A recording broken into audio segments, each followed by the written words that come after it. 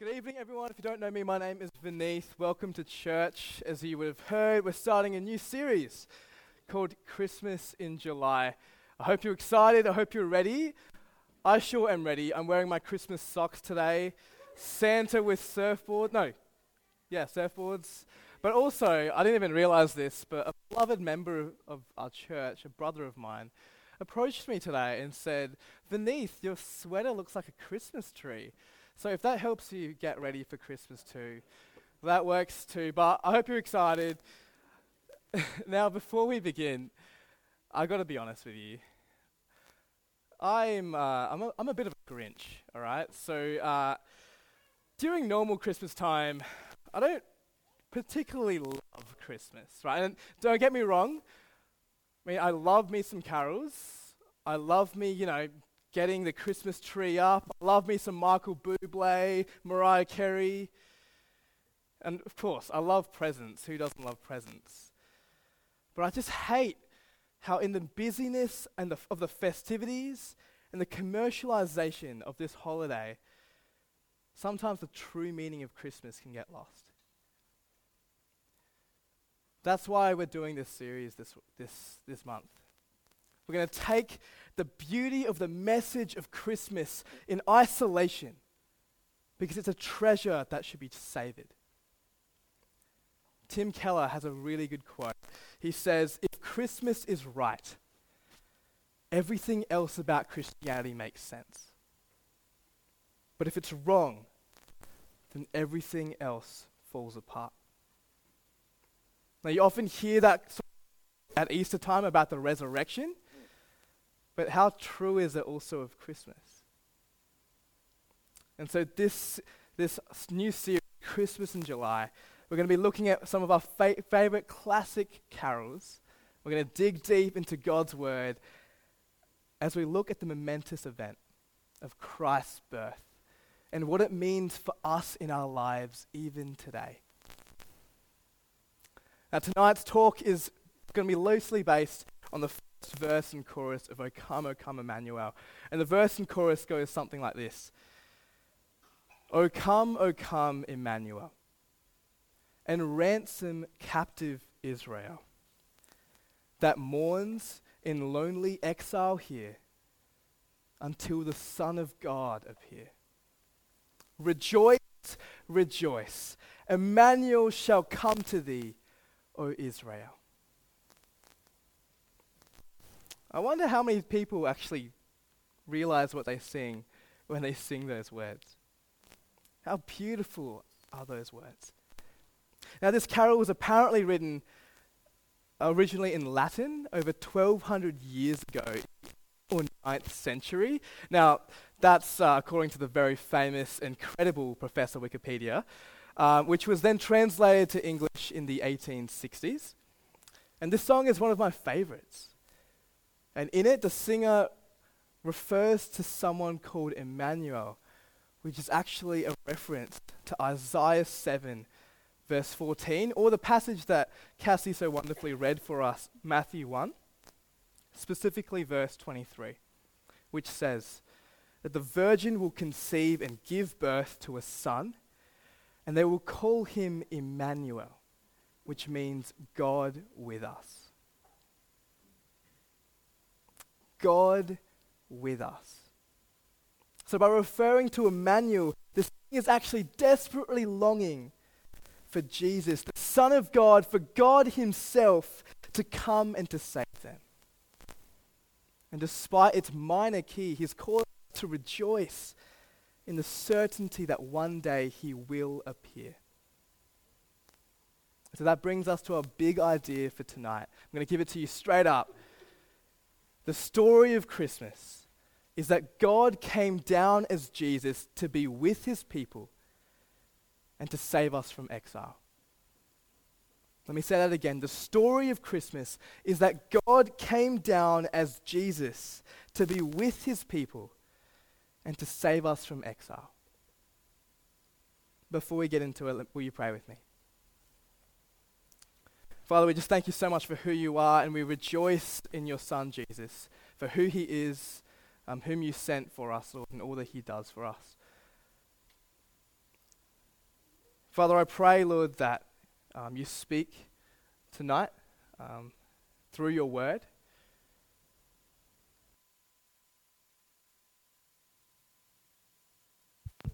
We pray this in your name. Amen. Is that better?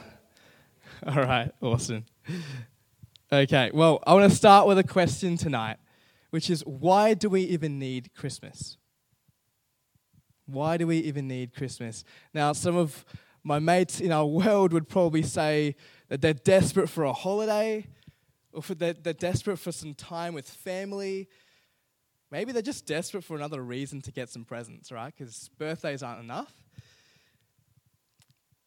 Even Christians might have some pretty wacky ideas. Maybe God was just lonely in heaven. Or maybe God was just curious as to what his creation was like, or what it feels like to have a physical body. I don't know, but what was the actual reason? Why do we need Christmas? Well, part one, the need for Christmas. I have one word: exile.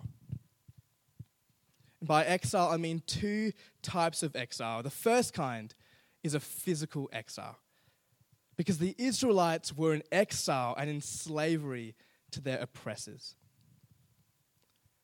Let me just read O come, Emmanuel's first verse again. It says, O come, Emmanuel, and ransom captive Israel that mourns in lonely exile here until the Son of God appears. See, the singer is referring to Israel who are captive in exile. And you see, oppression is actually a really common theme throughout the Old Testament, right? The Israelites were surrounded by battles, with conflict, with persecution. When they entered the promised land, they had to fight battle after battle in order to win and conquer their land. And ever since, they actually had to fight battle after battle in order to protect their land. But ultimately, because of their own sinfulness, they themselves were conquered.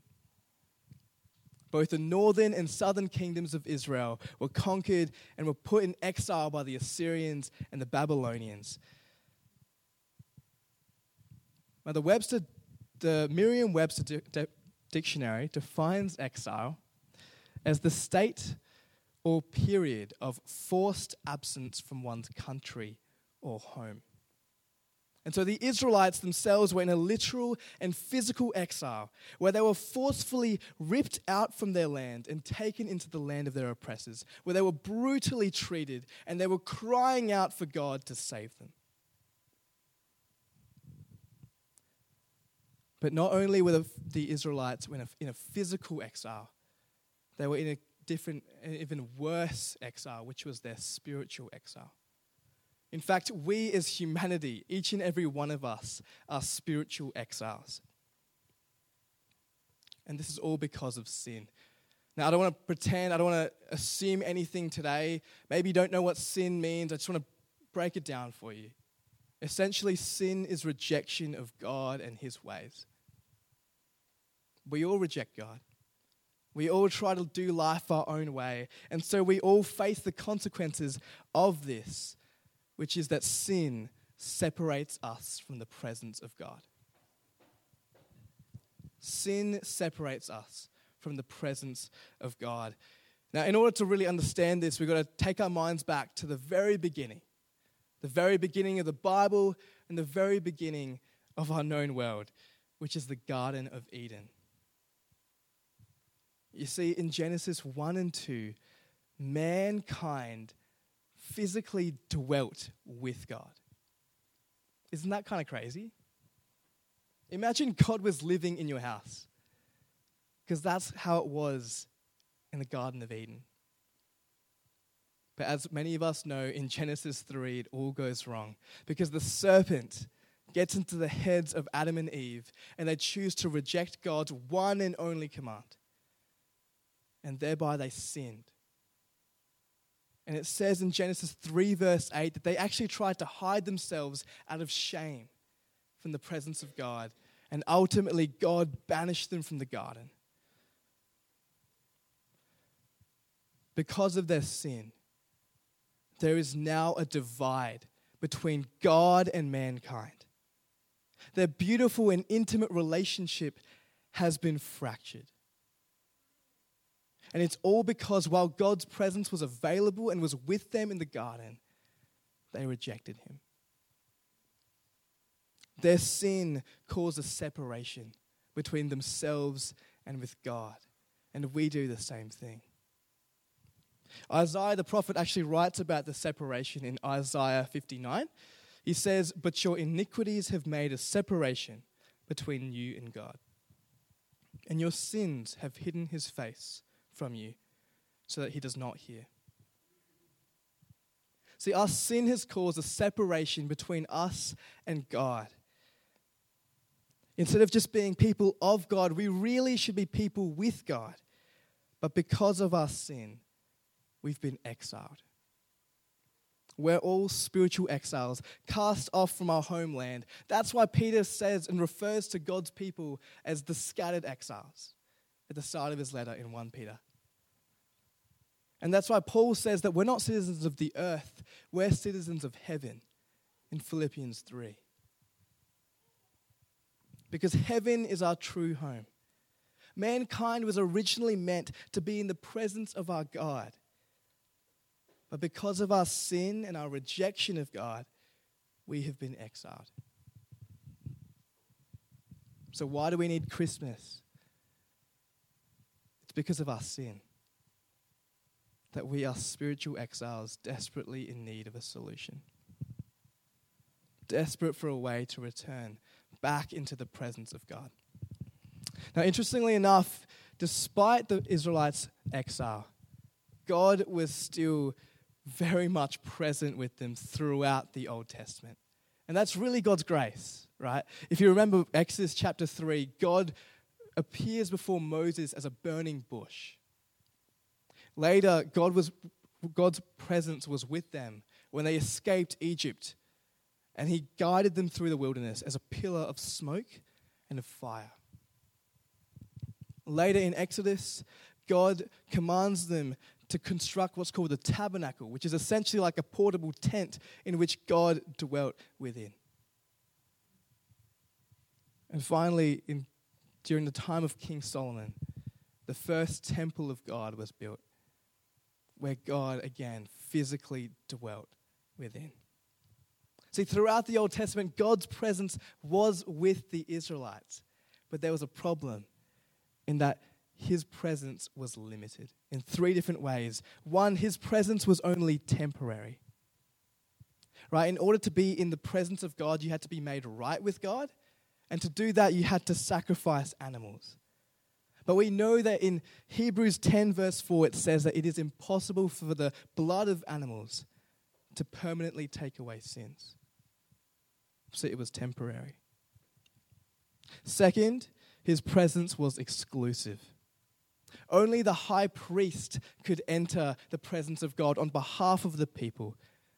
So regular Joes like me and you, we couldn't have a direct and personal relationship with God. And finally, his presence was confined.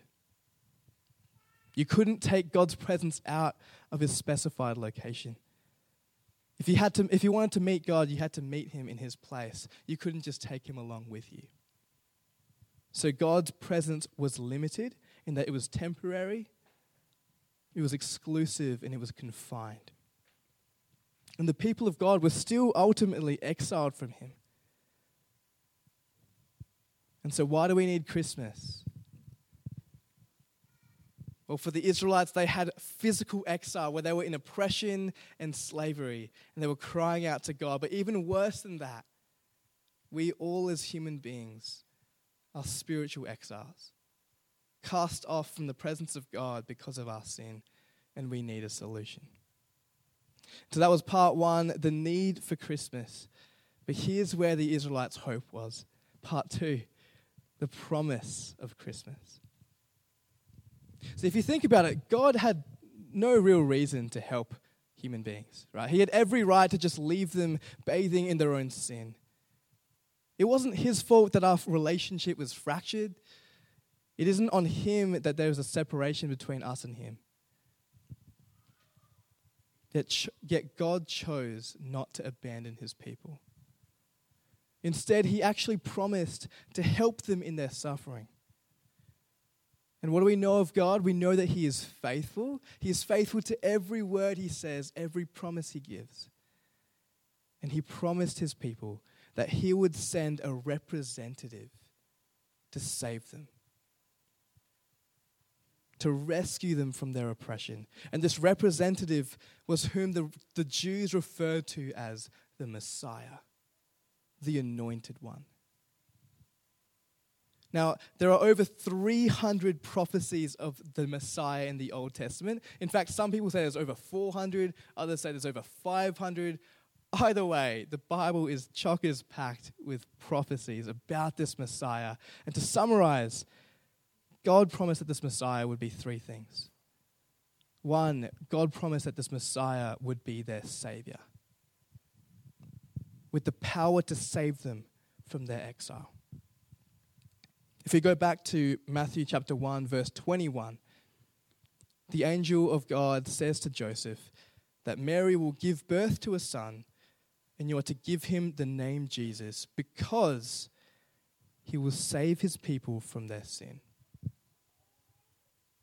That's why Jesus came, to save me and you from our sin and ultimately from our spiritual exile, to bring us near to him. Secondly, not only was the Messiah to be their Savior, he was to be their warrior. That he was to defeat their enemies, that they were no longer to be oppressed and to be exiled, because their oppressors would be defeated by God's mighty warrior. One of the prophecies that refer to this is Psalm 2. In this psalm, God is laughing at the kings of the earth who seek to oppose him. And he mentions his king, who he actually refers to as his son, who will have the nations as his inheritance and will rule with an iron rod. God then says to the kings of the earth, "Therefore, you kings, be wise. Be warned, you rulers of the earth. Serve the Lord with fear and celebrate his rule with trembling. Kiss his son, or he will be angry, and your way will lead to your destruction." God promises a king, his son, who will be a warrior, who will defeat any enemy that doesn't submit, to anyone who rejects the Son. And so that gives them hope in their oppression, that they don't need to fear their oppressors, because one day God will bring a king who will defeat them all. Finally, the Messiah won't just be their Savior and their warrior. The Messiah will be their king. You see that in Psalm 2. Let's have a quick look at a classic Christmas passage, Isaiah chapter 9, which we looked at a few weeks ago.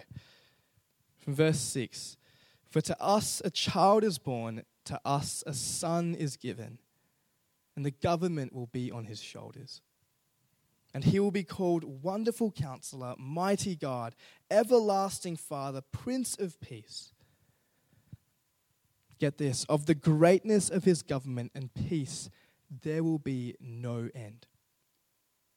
He will reign on David's throne and over his kingdom, establishing it and upholding it with justice and righteousness from that time on and forever." See, God's king will have a rule that is an everlasting rule, and a kingdom that is an everlasting kingdom. His reign will have no end. Doesn't that just give the Israelites hope? In their oppression, in their exile, in their slavery, that one day God's representative will come and he will rule the world. They don't have to fear. And so God's promise gave them hope in their oppression. They were crying out to God with eager expectation and hope, knowing that their tears from their lonely exile will soon come to an end. They trusted in the faithfulness of their God and rejoiced in his promise. And their hope was what kept them through the darkness. A hope for a future of restoration and of peace. So far we've talked about the need for Christmas, which is our spiritual exile. That because of our sin, we've been cast off from the presence of God. We've talked about God's promise of a Messiah, of a Savior, of a ruler, of a king, of a warrior who will redeem them and save them from their exile. But here comes the big plot twist of Christmas, right? Not only does God provide the solution to our need, He is the solution. Let me say that again. Not only does God provide the solution to our need, He actually is the solution. You see, God is the representative. He didn't send someone else to save us. He chose to send Himself. Part 3, the God of Christmas. You see, Jesus is God. And this is a crucial part of what Christmas is all about. God Himself came into this earth to save us. He is fully God. This reminds me of a student that I work with at uni. As many of you know, I work in student ministry at uni, and there's this guy who I regularly see who's a pretty strict atheist. He believes in Jesus as a teacher and as a prophet and as an apocalypticist. I don't know if I said that right, but someone who warns against future judgment. But he rejects the notion that Jesus is God. So he's actually missed the crucial part of what Christmas is all about. See, Colossians 1:15 says that the Son is the image of the invisible God. Paul continues in verse 19, and he says that God was pleased to have all of His fullness dwelt in Him. In Hebrews 1, it says that the Son is the radiance of God's glory and the exact representation of His being. Similarly, in 2 Corinthians chapter 4, it says that God's glory is displayed in the face of Jesus. And that's probably why Jesus says to Thomas in John 14 that anyone who sees me sees the Father. See, Jesus is God. He is fully God. And as God, He has the power to save us from exile. Jesus is fully God and has the power to save us from exile. Now, isn't it kind of crazy that God didn't just send someone else, but He sent Himself? If you imagine a king has many royal subjects and subordinates under him who work in service to him, and often the king doesn't get involved in the dirty work, right? He sends his messengers and his heralds to deliver his news. He sends soldiers in the context of a battle. He sends ambassadors to foreign lands. Only when it's a really important duty will the king consider going himself. And see, God didn't just send an angel. He didn't just send a herald or a messenger.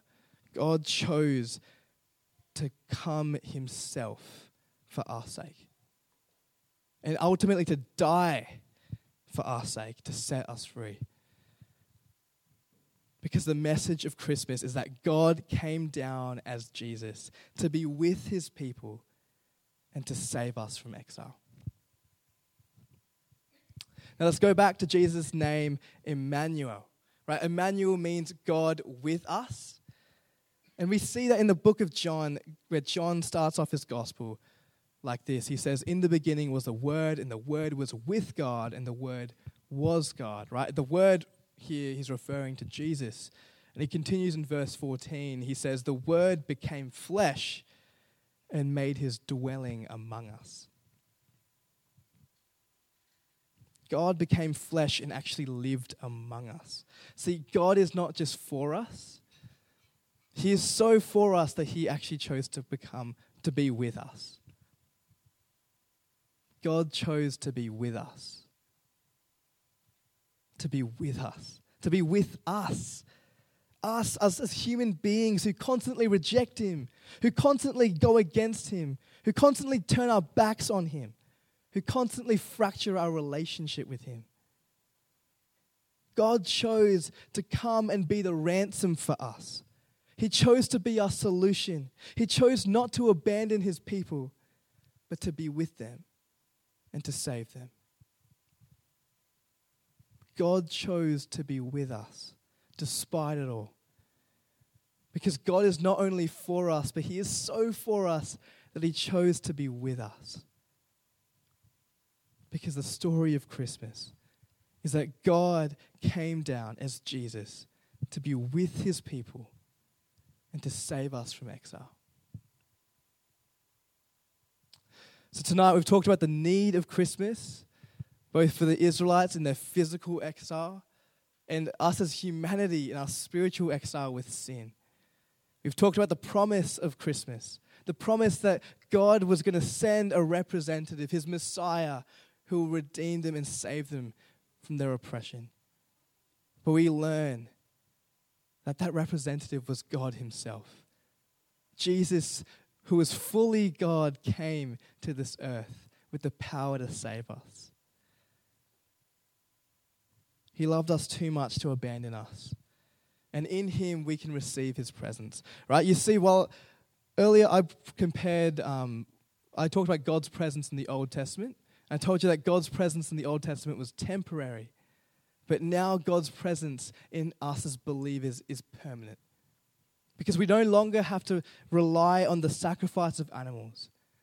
Because we can rely on his sacrifice. While God's presence in the Old Testament was exclusive to the high priests, it is now available to anyone who calls on his name. And it's no longer confined to a particular location because God gives us his Spirit, who is with us wherever we go.